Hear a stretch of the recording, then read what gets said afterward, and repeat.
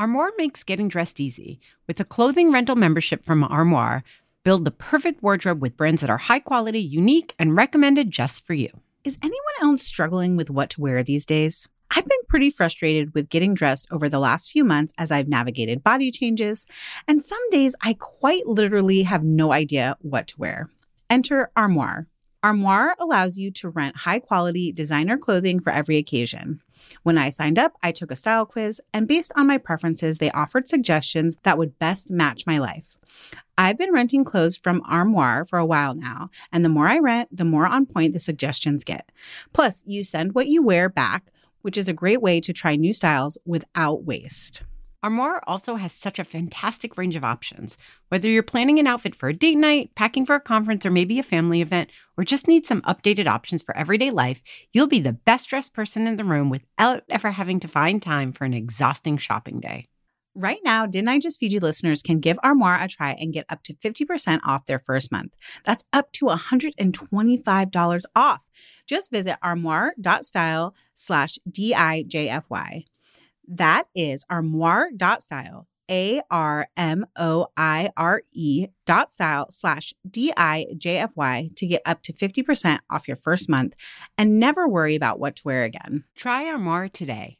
This episode is brought to you with support from Whole Foods. As a resident Greek girl, I am a sucker for Mediterranean flavors and want you to taste the Mediterranean too. Go to Whole Foods Market now and save on regionally inspired products through March 19th. Find sales on animal welfare certified meat, including boneless, skinless, air-chilled chicken breast, bone-in beef short ribs, ground lamb, and more. Save on whole bronzini and sustainable wild-caught sockeye salmon. And stock up on Mediterranean essentials like feta cheese crumbles, whole wheat pita pockets, and, if you're over 21, wines from Spain, Greece, and Italy. Grab your ingredients and experiment with family-friendly Mediterranean cuisine today. Think Greek-style ground lamb pitas, lemony oven-roasted chicken, or bronzino, or instant pot short ribs braised in wine. All simple and delicious. Taste the Mediterranean now at Whole Foods Market. Hey guys, it's Stacy. I know how much you loved our episode, Half the Sugar, All the Love with Jennifer Tyler Lee. So I'm so excited to share that if you're listening in real time, Jen and I are hosting a Cook Together webinar on Friday, May 8th. I'll be making sheet pan fajitas for my new cookbook, Winner Winner Chicken Dinner, and Jen will be making the strawberry ice cream pops from her latest, Half the Sugar, All the Love. Not only can you cook along with us, but we'll be giving away free e-versions of both books, cookware, and a bonus recipe too. Check this week's show notes for a link to register for the Zoom webinar. Hi friends, we are so glad to welcome you to our special Mother's Day episode brought to you by Milk. Love What's Real. The biggest thing and the biggest goal for me out of all of this is not so much the recipes, but to teach my kids how to feed themselves without having restaurants, without having to go to the grocery store. Welcome to Didn't I Just Feed You? A podcast about feeding kids. Hey, I'm Stacy. And I'm Megan. Hey, before we get started, we want to make sure that if you haven't already, you take a moment to hit subscribe wherever you're listening to us right now. That way you don't miss a thing. And if you're feeling generous because Mother's Day is coming up, or just because you don't really need a reason, just because, rate and review. It helps a ton. Plus, we know you can do it right now while you're listening because you are a master multitasker. Because you're a parent. Yeah. Okay, Megan. We've got Mother's Day coming up, and we don't normally have special holiday episodes. But this year we had the opportunity to create one with the amazing chef Claudette Zepeda, who I'm so excited for you all to hear. You might actually know her from a previous season of Top Chef. But it's all thanks to Milk Love What's Real, who want to acknowledge all of the amazing moms out there and encourage families to celebrate real moments that matter. So thank you. You know what I love about this Love What's Real moment, Stacy, is that we are for real drinking through a ton of milk right now. Us too. It's insane. And my kids get panicked when it's running low. Yes. They're like, wait, is this empty? Panicked. Is there more in the freezer or in the fridge downstairs? I'm like, there is. Okay, just relax. Like, just bring it down. Like, I promise we won't run out of milk. Do you know what I'm just now having this thought of like, I don't think I realized how much milk Ella drinks at school because they serve it with like snacks and it's an option at lunch too at school. So I find her like drinking a lot more milk now that she's home for 3 meals a day and 2 or 3 snacks. It's kind of like, remember bottles? Remember those? Yes. And we used to buy different kind of milk. Yeah, like 2 gallons. Oh, no. Well, when we transitioned like away from formula to cow's milk, it's like I used to buy like those big gallon jugs. And I'm back to doing that because I normally get the half gallon. Yeah. Usually we would get a half gallon and it would last us like 2 weeks because we would just occasionally, I use milk all the time for cooking, but the kids didn't really drink it a ton. We would have sometimes like chocolate milk as a special treat or like the occasional bowl of cereal, but we are just like flying through it. I think I could keep 2 gallons in the house at all times if I had enough fridge space. Yeah, I definitely I buy a minimum of 1.5 gallons right now in quarantine. And you know what else I learned? I think this is weird. I'm so curious to hear from our listeners. Oliver likes ice in his milk. It's not that weird. I know it isn't, but then when he first asked for it, I was like, huh? I definitely do not put ice in my milk. Do you? No, but you know when you oh, this is like a very specific childhood memory of like getting the little cartons of cafeteria milk and they would be like so cold from that like big industrial school fridge that they'd have like the little like slivers of ice in them. It was so good. I don't know why. It's like milk slushy. Yes, I think that's what it is. There's something about it when it's like so ice cold that it's extra sweet. Yeah. You know what else we made, which I haven't done since the boys were really little, is my boys insist on buying strawberries even when they're out of season to the point where they eat strawberries all year round that when they actually have super sweet in-season strawberries, they think it tastes weird because, you know, whatever it is, like it's 9 months out of 12. Yeah, it's funny. But they were about to turn and I made a strawberry simple syrup and Oliver was like, pink milk, pink milk, pink milk. And you were like, yes. Yeah, I used to make that for them. I totally forgot about it. So yes, I feel you. A lot of milk happening. A lot of milk. Also, we have not talked about this. We've talked about the weird trend of like sourdough during quarantine. We've talked about the weird trend of like regrowing scraps during quarantine, but we haven't talked about, you've made it. I have yet to, although I just recently bought ingredients. DeLonga milk or DeLonga coffee. Yeah. Is that how you say it? Oh my God. Wait, you're just making me realize something. I think it's Dalgona. It's South Korean, right? But it reminds me of something they make in Greece, frappes. Yes. And I know I've seen a lot of other people being like, yeah, in my country, we do the same thing. So it's the instant coffee plus water plus sugar that you froth up till you get like a stiff you like peak. Whisk it with a hand mixer to get it really fluffy. And then actually you pour milk over ice and then you put that coffee on top, that coffee froth. Yeah. Which I did do and it was delicious. And I'm now looking back and wondering if that's where Oliver got the ice in his milk inspiration. Oh, that's really pretty good stuff. I got to tell you, it was pretty delicious. Okay, well, I just, in this most recent grocery delivery, got more milk. Most important, more milk, but also instant coffee and Ovaltine. I'm going to try to make like whipped Ovaltine frap. You're a genius. Say it for me again. Dalgona, I think. Or Dalgona. I'm going to Dalgona my Ovaltine. That's so smart. On top of milk as a special treat for my kids. Okay, so I want to talk about Mother's Day too. But I do want to say that I also have been buying, and I'm partly saying this to have a little conversation about it, partly because I want your approval. I'm going to be completely frank. I like every single supermarket run. I'm also buying multiple containers of heavy cream. Smart. I love it. A thing of buttermilk. Yes. Mostly for my fried chicken. But I'm using it in all different ways. I made a buttermilk dressing the other night. So, yeah. It's really I just great, want your isn't approval.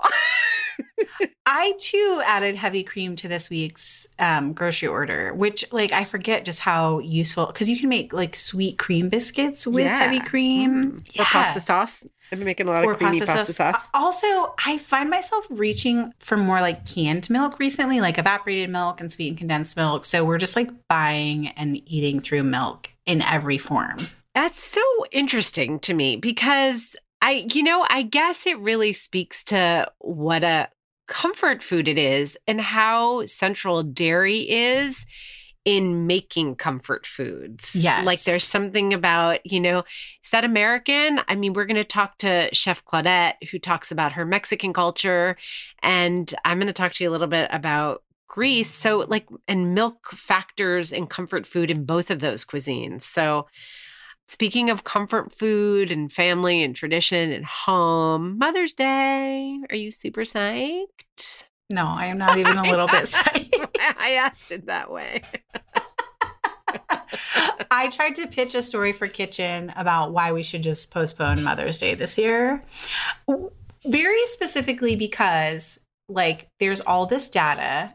I should probably fact check it before we share, but how many more women are on the front lines of fighting coronavirus, more nurses, more social workers, more service workers, whether they're grocery store shoppers or they work in food service, are women. So women are working more than ever before, just in general, but also specifically in this very specific time in history. And how many of those nurses are actually going to get to celebrate Mother's Day with their families this year. And doctors, all those female doctors. Yes, I'm sorry. I'm so glad. Yeah, I think, and also a lot of women of color in particular, too, out there fighting for us to be safe at home.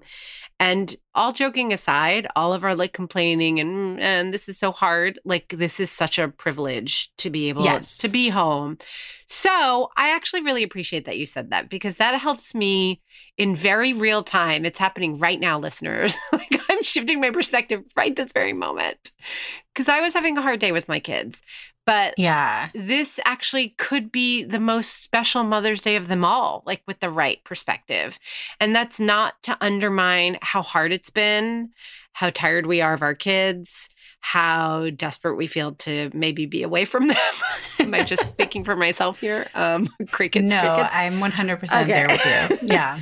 So, I appreciate that, thinking of all the women who can't and really making it special, in their honor. Yeah. Yeah. Well, that's a different perspective. I was let's just cancel it. But you're saying we should make it special in their honor. Okay. I can get behind that. I can. Oh my God. You always make me laugh the most. Are you excited to celebrate Mother's Day? No, hell no. I mean, now, yes. No. I wasn't joking when I said I wanted to kind of be away from my kids. And I'm starting to get to that place where I feel a little guilty. Yeah. That I'm feeling that way. But I'm just trying to give myself grace, but also give them grace. This is hard for them too. Also, though, I had a conversation with Oliver, who's my 10-year-old, and he's having insomnia and it's causing a lot of problems because he's tired and irritable and whatever. I was like, are you feeling anxious? And we were just having a little heart-to-heart on our dog walk. And I asked him if also he likes in some ways being home with both mom and dad all the time. And he smiled and he said yes. So this is interesting that it's the kids are tired of it too, but actually this is really meaningful for them. And for a whole lot of kids who have working parents, it's rare, and they're also lucky to have both of their parents at home. So just trying to get into that mindset. I think that for me, Mother's Day is going to be more about being appreciative of our privilege, trying to get in a headspace where I'm happy that we're all together and not expecting it to be okay, now you guys honor and give me something. Also, because if I do that, I'll just be disappointed. I know.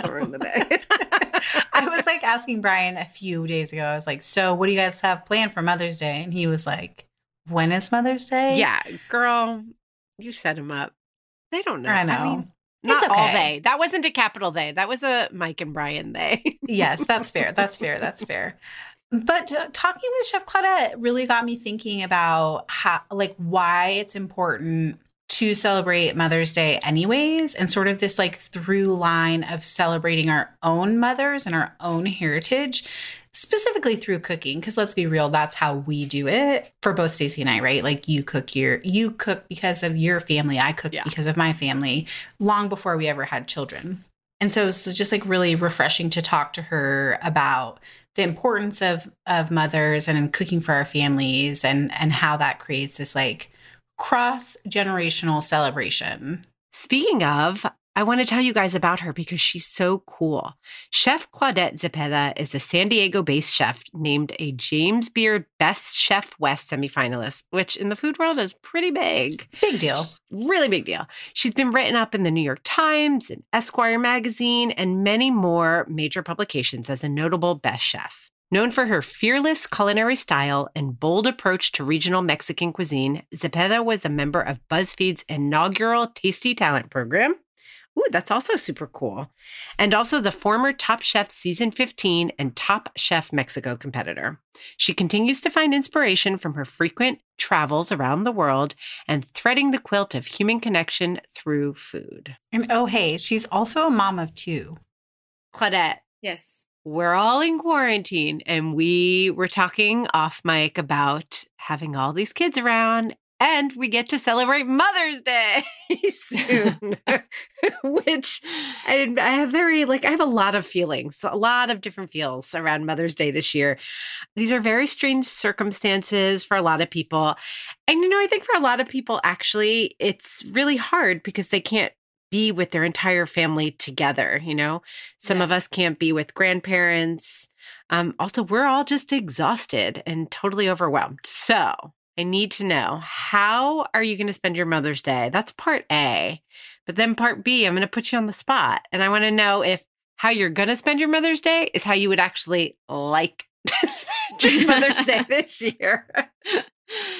Well, it's funny because of what I do for a living, and chefs notoriously, we don't Mother's Day isn't a holiday. Most of the women in our field aren't mothers. A large group of us that have to work, and we work a long shift on Mother's Day. Mother's Day is Sunday, Bloody Sunday. We don't enjoy it. It's grueling. So I always have this internal turmoil of it's Mother's Day and you kind of okay, you have to prep for brunch, just getting your kicked on brunch. And then at home, since I'm a single mom and I have been for the kids' lives, and there's no dad to plan something. So they're just oh, we made this at school when they were little and now they're teenagers. So then they're oh yeah, happy Mother's Day. And they walk past me. So I have to plan my Mother's Day. There is a dad in my home, and let's just say that it's not dissimilar. So, different strokes for different families. Yeah. So I don't think I've had one memorable Mother's Day where I said, oh, that was special, because I have kids that are always fighting and I'm just trying to stay sane and try not to just have constant mental breakdowns. But I think for Mother's Day, the cool thing is I think of Mexican Mother's Day because then it makes me think of my grandmother. So I do my own little kind of celebration for my mothers in my life, my mom, my grandma, I call my mom, and that's really special to me. So I'm not so concerned about what my kids do for me. Hopefully when they get older and they're not jerks to each other, they'll think of something together. But I think a lot of my grandmother and my mom. So did you grow up with your grandmother nearby? Were you very close with her? Oh, yeah. She was my roommate up until our sophomore year in high school. Yeah, she lived with us my entire childhood and early adolescence. And she was my confidant and the first person to, have my back and the first person to call me on my shit. And yeah, I see a lot of my strengths come from her. I love that. That's so special. I also was very close with my great grandmother. I wouldn't call her my confidant, though. She was a little bit of a hard woman. But, looking back, it is so special to have access to your grandmother, not just for yourself, but also I think now looking at her relationship with my mom and how that informed my understanding of my mother and how like it comes all down the line is really special. And for me also, my grandmother was a very serious, very talented home cook. Mm-hmm. And for sure, my passion for food and cooking came from her. Is that the same in your house? Yeah. My grandmother, I broke my arm when I was a kid, when I was sitting on a stool in the kitchen watching my grandma cook. That was like the first memory I remember of seeing her in the kitchen. And she had 16 kids, only 8 survived to adulthood, and she provided for them all. My mom didn't know how to cook when she married my father because my grandmother had just been the sole cook for all of the kids. Wow. And we come from insanely humble roots, and my grandmother and my mother have this talent of making you think that you're having this insanely elaborate meal and you're really eating leftovers from 2 days ago. And that was a talent that my grandmother had. She always made you feel special, that the food you were eating, and she was a heart too. But something about me and her and our relationship, I was the first granddaughter to have a child, and then she saw me as a single mother, and then she saw me as a cook working my off, working 3 jobs. I was the first one of my cousins to get tattoos. And she was a very hard woman, very traditional, very Mexican. But she always saw me with different goggles. And I always acknowledged that. She would see my tattoos and she would just rub them and tell me that they're pretty. And then someone else would be on TV and she'd call them a delinquent and they were drug dealers. It's like, I always got a pass from her. And so I to this day, I'm super grateful that my kids got to meet her and spend quality time with her before she passed. And I'll never, the memories that I have with her cooking are some of my most sacred memories. So she died of Parkinson's. So when she literally had to hang her pans up because she couldn't cook anymore, that was when she started dying. That's a beautiful story. It's heartbreaking, but that's really beautiful how connected you guys were through food. So is there a recipe or a dish that really reminds you of her that you think you might make this Mother's Day or sometime soon while you're in quarantine with those kids, those crazy kids? Well, she loves guisado. So my grandmother was always one of those one pot wonder cooks. And so that is just a braise. And that's what, for me, if I make a braise, I can literally sit on my couch watching garbage TV with a pot in front of me and just eat that and feel like I've been talking and having the best therapy session in the world. So I think my love for a braised beef with salsa verde and rice and beans with tortillas, that is what you would go eat when my grandmother got her own apartment when we were in high school. That was the first thing that she would serve you. You would go and say hi to her and she'd say, sit down, let me make you some plate. She was this is the Greek grandmother, the Italian grandmother, the Mexican grandmother of, I don't care if you're hungry, I'm going to feed you. Yes. So that was braised meats were always on the stove with salsa and beans were always on the stove. And it's funny because sometimes I'll catch myself leave the beans on the stove overnight. And some people would say, oh, you can't cook those anymore. They've been out too long, temperature danger zone. And I'm like, it's fine. Just turn it back on, add some water. You're good. And that's something that I just remember always. There's always a pan of beans on the stove and they were dry. It looked like a fossilized beans. And then my grandma would just reconstitute them and turn them back on. She's like, you're fine. As long as they're not furry and they don't smell sour, go ahead. But so, yeah, I think for Mother's Day this year, I'm going to do a dish, a creamy green tomatillo, enchiladas suizas, which is a dish that is traditional to Jalisco, where both sides of my family are from. Oh, it's one of my favorites. Yeah, so I'm going to do basically a beef suiza. So I'm going to do braised beef with a suiza sauce, that creamy, milky green tomatillo sauce with rice and beans. Okay, so let's talk about that sauce because that's one of my favorite sauces. And it's a green tomatillo salsa, but it does have cream in it, right? Is that one of the distinguishing features than just a green salsa, any green salsa? Yeah, I do a mixture of milk and cheese. So I do a fondue style. And then that gives it that stringy consistency of cheese, but the creaminess of the milk. And when you reduce it, it's a perfect sauce. For me, that's my childhood in a sauce. I have a really practical question. Just Yes. being that like some groceries are hard to find right now, do you feel like you'll have to adapt that in any way for our current cooking climate? Or do you feel like that's something you just always have the ingredients on hand for? I usually always have those ingredients on hand. And the beauty of it is like when this started happening, I would say that I'm not great at like mise en place at home just because I'm always like in work mode. So when I try to do that at home, I either prep too much or the food goes bad. And it's just, I haven't been at home this long. So I've gotten better at it. And I've actually implemented some restaurant skills into my home life, which is weird how we compartmentalize work and home life. But we all do it. Yeah. Yeah. I had a big batch of tomatillos, and right before they went bad, I threw them all. I made a sauce, and then I froze the sauce in like sandwich bags. So I have bases of that. And then pantry, I always have a crazy amount of, evaporated milk. The Mexican, they do the couple like cream ones. So I always have some sort of dairy on hand. And cheese, my kids live off of quesadillas, so we'll be fine. I'll have the ingredients I for live it. off quesadillas too, by the Yeah. way. Yeah. Also, that's such a good point because I think so many of us think of milk as like this really fresh ingredient, but you can totally buy milk that is like in a can or shelf stable and keep it in your pantry. Also, I'm like, this is such a weird thing to be excited about, but I love that you can like freeze milk and freeze milk-based sauces. Oh, totally. Yeah. And they come back together beautifully. Like it's not that complicated. Obviously you have to count for your freezer rental space or, yes, right? the real estate for your freezer. But I think, it's doable. And when you make that Suiza sauce, are you using regular whole milk or are you grabbing one of those cans? Like if it's evaporated milk best? No, Can you kind of play with it? You can play with it depending on what you have. Again, it's like adapt and overcome. But for me, I use whole milk, lactose-free whole milk, and that works beautifully. And I'm like, can you tell that I want to make this? I'm like, taking notes. Like with whole milk and 2% milk, like are those all pretty much interchangeable in your kitchen? Yeah. My daughter likes 2%. She thinks whole milk. I only use whole milk. I always have at least like a pint of it in the refrigerator for baked goods or when I'm baking. But normally the kids drink 2%. And if I have that on hand, it's fine.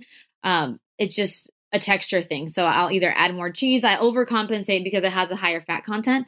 So I just look for the right consistency. Okay, so while we're talking about milk, we did get a question from our listeners group about ultra pasteurized milk. Mm-hmm. And I'm curious, is that a better choice right now? Is it really different than whole milk? My understanding is that it makes milk last longer.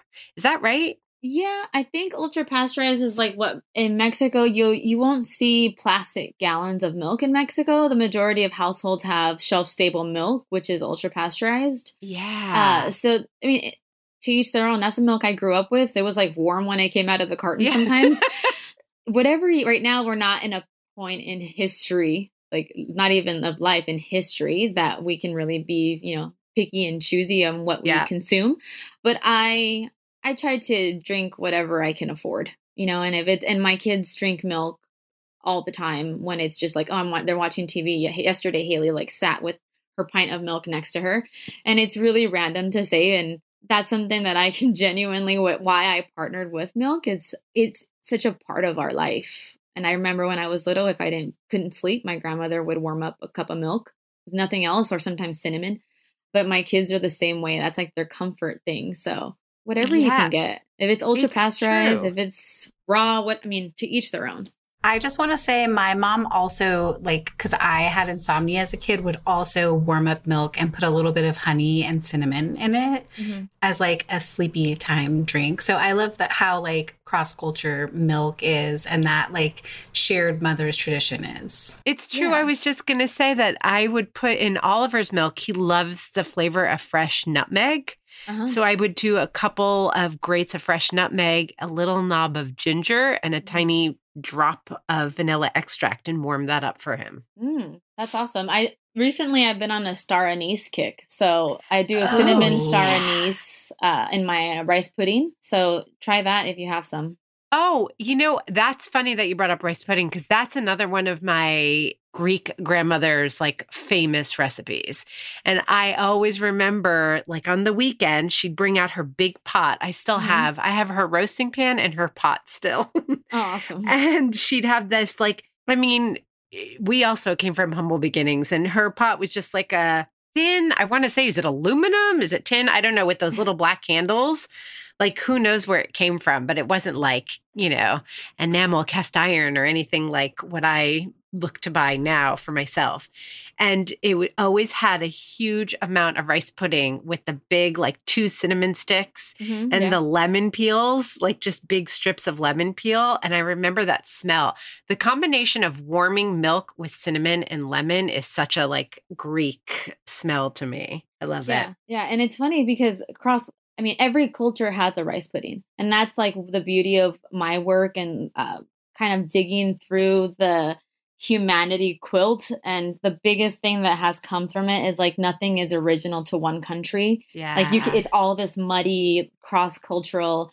We got rice pudding from the Arabs when they were doing their crusades throughout the world. And then it landed in China, turned into a dish there. It landed in India, turned into a dish there. In Greece, in Italy, in Spain, and the closest one we have to Mexicans, our version in Mexico, is the Basque style. Oh, that's so interesting. Asturias. Yeah. So that's the closest. When you think of like a Mexican arroz con leche, it's most similar to the Basque Asturias rice. That's so interesting. Yeah. Okay, so speaking of how food travels and all of these family memories, do you have any heirloom recipes from your mother, from your grandmother, maybe even going back that you still always make at home or maybe that you even brought into your restaurant? The arroz con leche and the suizas. Those are 2 that are arroz con leche. If I have a mental breakdown, I always have at least a quart of a rice pudding. And my kids. So right now, we're in quarantine, yes. Yeah. I've consumed an insane amount of rice pudding this quarantine. That sounds good. I haven't had enough now that you're talking about it. I know. Now I'm like, I need to go make rice pudding immediately after this. I did an IGTV or an IG live making my mom's rice pudding with people because I was just like, I just need to share this with the world because I'm having a moment, and it was really well received. That's a perfect quarantine recipe too, because it doesn't involve you having to turn on the oven. You can just do it on the stovetop. It uses things that most people probably have in their pantry or in their kitchen on hand, like rice and milk and some butter. Maybe you throw eggs in there, some spices. Mm-hmm. What a really perfect, and talk about comfort food for quarantine. I love that idea so much. Yeah. Megan, do you have any family recipes or like things that your mother always made for you or that your grandmother always made for you that you now make for your kids? This is such a tough question for me to answer because we always joke, but there's a thread of truth in there that I started learning to cook because my mom was a single mom, raising 3 kids, working 2 jobs, putting herself through graduate school and then getting her PhD. Like, she didn't have time to cook. So we ate a ton of boxed and processed food. And so I always joke that I started learning how to cook because I was tired of Hamburger Helper. But my grandmother was a really a fabulous cook and baker, and she kept a little victory garden. Like, she put up beans every summer from her garden, all of that. And the thing that she made that we still make regularly are these old fashioned cake donuts, which are just a really simple batter that you make overnight. It has milk and nutmeg and butter and flour, and then you fry it in the morning. And she would make that when I would go stay with her in the summers. She would make them and freeze them for me to take back to my dad's house, because when I was visiting my grandmother, I was usually spending time with my dad. Mm-hmm. And so I always remember taking them toasted from the freezer with peanut butter on them. And it took us years to recreate her recipe because when she died, she hadn't taught anyone all the intricacies of her recipe. So we just had little scraps of paper about like rough ingredient amounts, but no one could get like the flavor right. And it took us so many years of trial and error to finally figure it out. But it's weird how your But brain then you works did because it. it remembers. Yes. And what it came down to was the fry oil. Like she was not using oil. She was using a combination of oil and shortening because that was like less expensive for her. And so it gave this very distinct flavor and also mouthfeel to the donuts. Like they weren't super crispy cake donuts, but they were perfect in my memory. So yeah, figuring out the cheapness of her recipe was the secret. Yeah, it's a different time, right? Like I feel like that's going to be us. Our kids are going to be saying that because now I'm thankful for my Crisco batter, and the kids are going to say that for this time in history, right? Yeah, they're going to remember all the things that we ate while we were on quarantine. The best thing was introducing them to powdered milk. I said, when the groceries ran out of milk, this is how we used to eat cereal when I was a kid. My parents couldn't afford milk, so they would buy powdered milk in box. So we were so used to just putting milk, and it was like the milk powder, the non-fat milk powder. And that's how I grew up drinking milk when we had really bad times. And my kids saw the can of powdered milk, and I'm like, this is where we're at. What'd they think? They were like, no, we're just not going to drink. It's fine. We'll just eat cereal dry. I have a funny milk story too, though. When you're talking about back in Mexico, how it was all the ultra pasteurized, shelf stable milk. When I first took my husband back to Greece, this was before we had kids, my mother encouraged me to go visit her village. She was not traveling with us, but we did find her aunt, and we stayed 2 nights at her aunt's house. So I guess my great aunt. And we'd wake up in the morning, and I understand Greek, but I don't speak Greek very well. Mm-hmm. So we'd sit at the table and my aunt would speak in Greek and I'd know what she was saying, but I would kind of try my best to communicate back to her. And she would very proudly put these 2 bowls of cornflakes with the warm, like milk off the shelf, like, just pour it over cornflakes. And my husband is, he's like 3 or 4 generation American, like he grew up very differently than me, was like, oh, and I would just be like, just eat it. Just eat it. It's fine. It's cereal delicious. soup. It's milk. Yeah, but that's what it was like. It was like soggy cornflakes. But it's so funny to me that like this through line of milk and how every grandma just like pulls it off the shelf in their form, whether powdered or shelf stable or freshly milked, maybe. Oh, yeah. I had a lot of that too. Yes. So, okay, we had this question before we sign off. We had this question come up in our listeners group. We've been talking about family recipes, what's been passed down to us and our memories. But have you two thought about the recipes that you hope your kids will remember and how you might pass them down? Like, how do we start to create traditions? I think we have this unique opportunity while we're in quarantine, especially, to kind of say like, okay, this is an opportunity to figure out what it is that is our comfort food and how we can pass that along and make it a tradition with our kids and our grandkids eventually. I feel like that's such a deep question. Like, how do you? Yeah, girl, we're ending on a deep note. I know. Well, like, what do you make that you want to pass on to your kids? I think it's for me in this time, like I do a lot of self-reflection and I'm trying to heal a lot of like ancestral trauma, and I'm very like trying to be in tune with myself during all of this so I don't lose my mind. And the biggest thing and the biggest goal for me out of all of this is not so much the recipes, but to teach my kids how to feed themselves without having restaurants, without having to go to the grocery store. Like if we can hunker down for 3 weeks.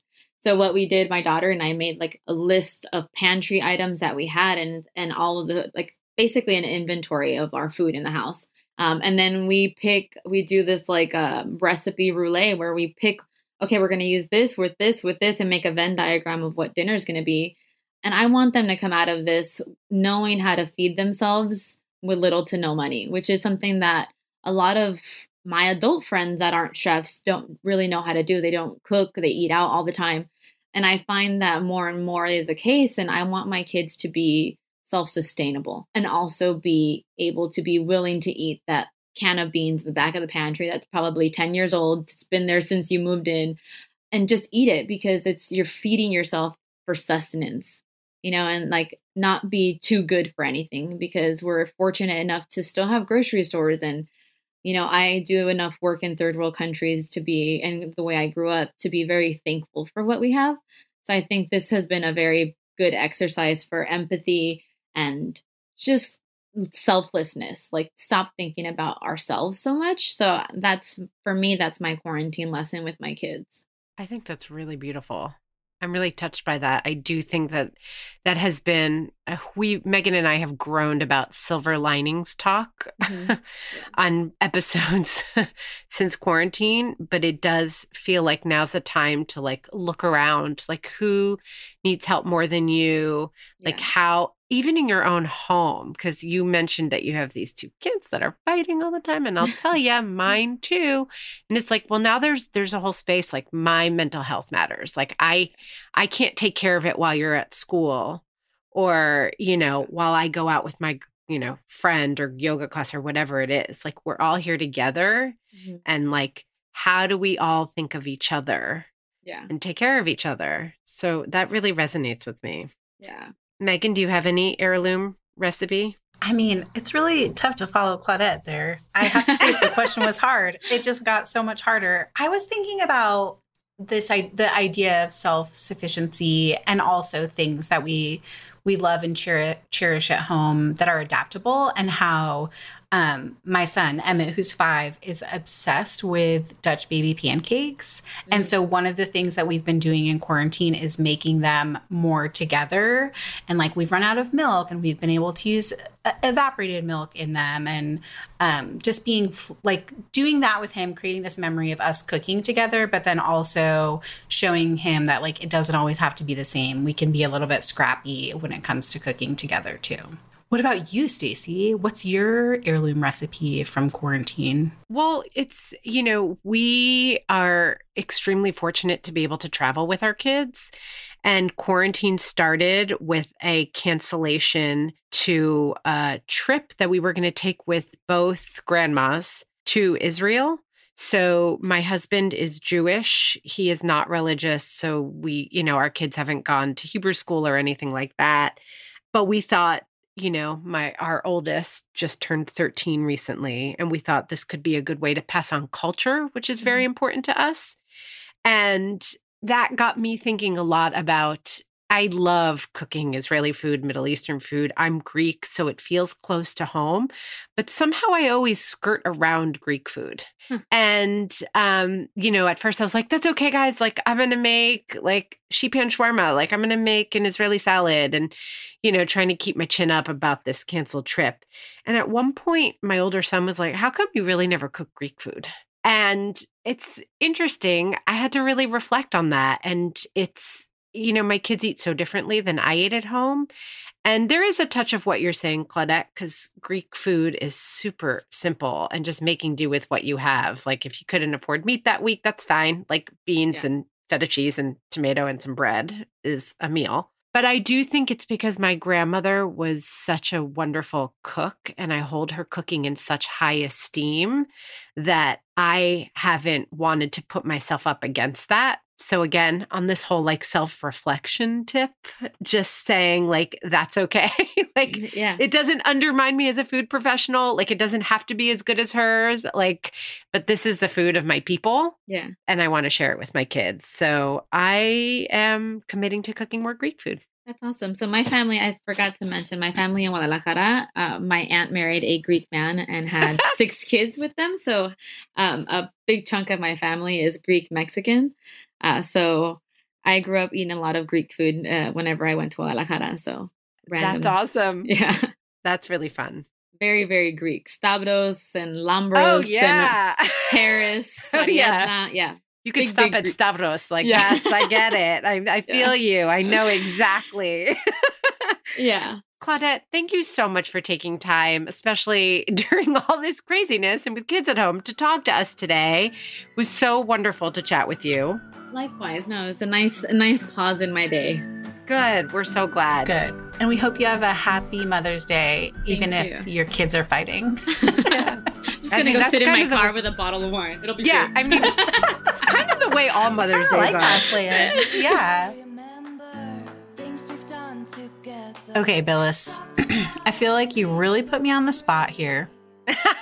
asking this question about heirloom recipes. And it's sort of like in a weird, but also good way, brought up like these feelings that I have that like I don't have this sort of like culinary culture that I was raised in or that I'm trying to like pass down to my kids. I mean, my dad was a restaurant chef. We don't talk about this very much, but like I have sort of an estranged relationship with him. I was part of him opening restaurants when I was really young, and then there was like large gaps where he wasn't around. I have some food memories tied to him. But my mom also didn't really cook when I was growing up. She was so busy. She was a single mom, raising 3 kids and like just doing her very best, both as in regards to her time and to her budget. I had a grandmother who was a wonderful cook, but like I didn't spend a ton of time with her. So it's hard for me to know like what culinary traditions I am passing down to my own kids. And like if that matters as much as like teaching them to be self-sufficient home cooks. Wasn't that a genius reflection?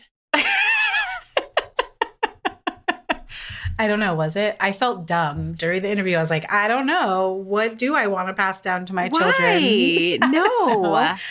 Sometimes I don't think about that. I just like am so living it. I'm not taking time to reflect yet. Yeah, of course. But it's partly, I think, because your kids are younger. I mean, it's the same, like what I was saying about Greek food. Like, I mean, Isaac's 13 and Oliver's 10, and Isaac's like, wait a minute, how come you never cook Greek food?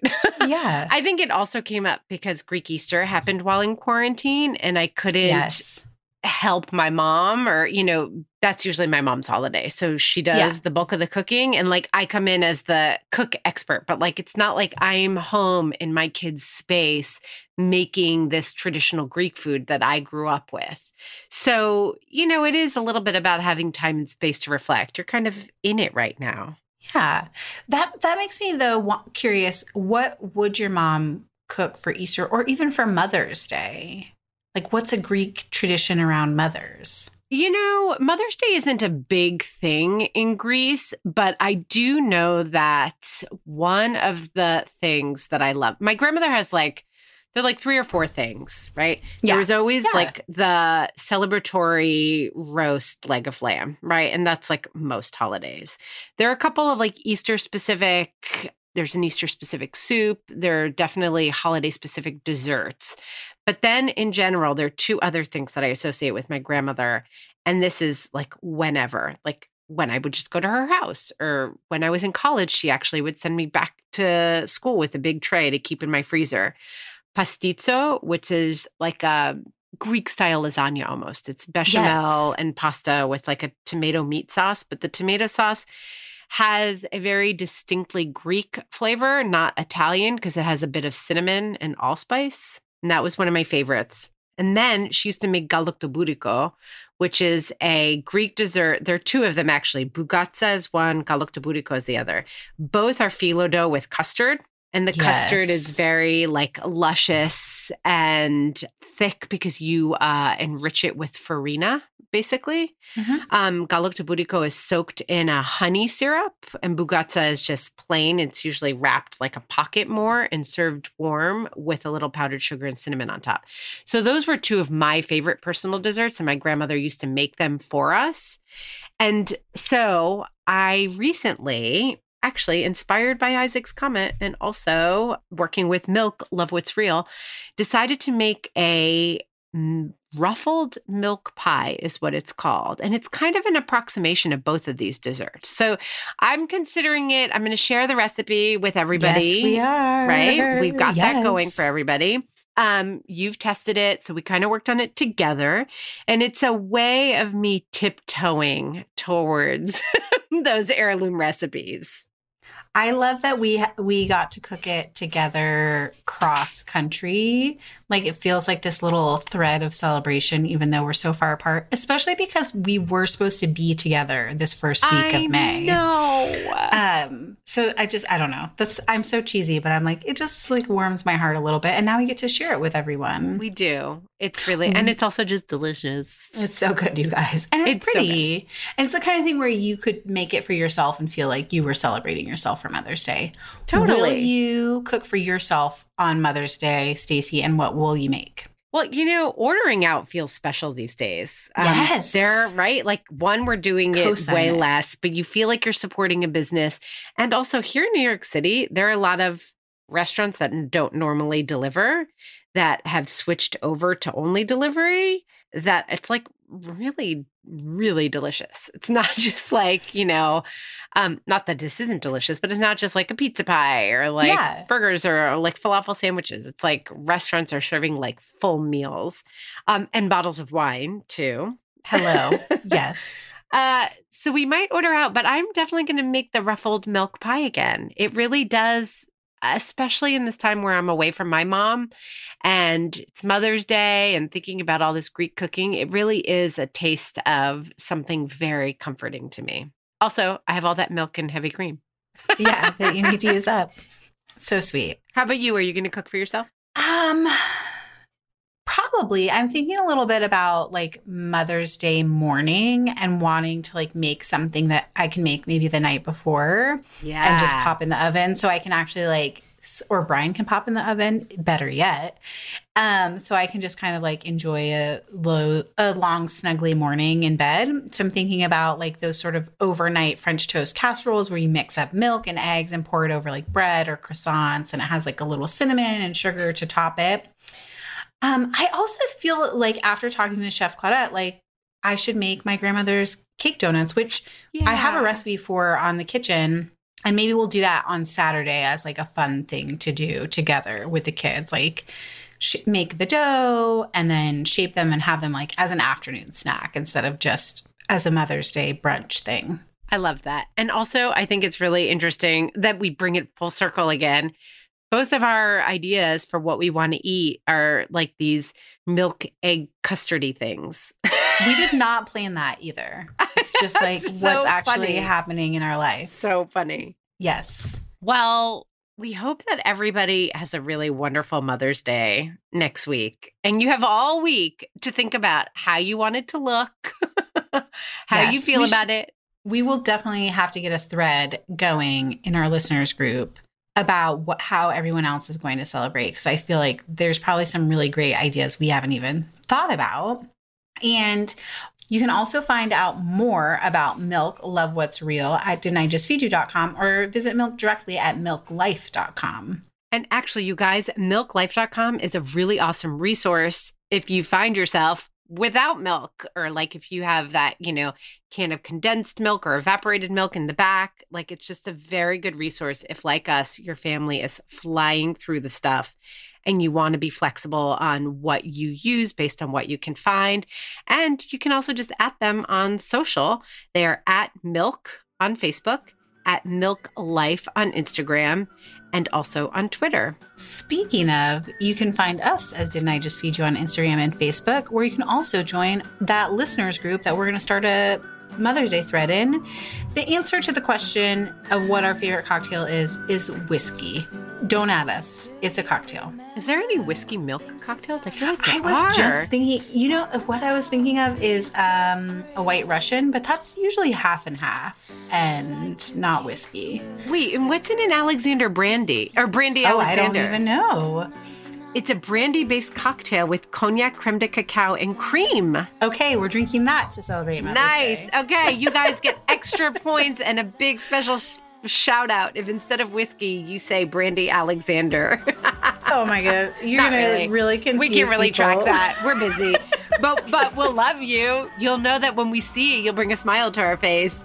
But even more important than that, guys, please subscribe to Didn't I Just Feed You so you don't miss a single episode. And if you like what you hear, you know what we're going to say, tell your friends about us and rate and review. It makes a really big difference. A huge thank you to our editor, Samantha Gatzik. Our music is Good Old Times by Alex Cohen, provided by Jim Endo.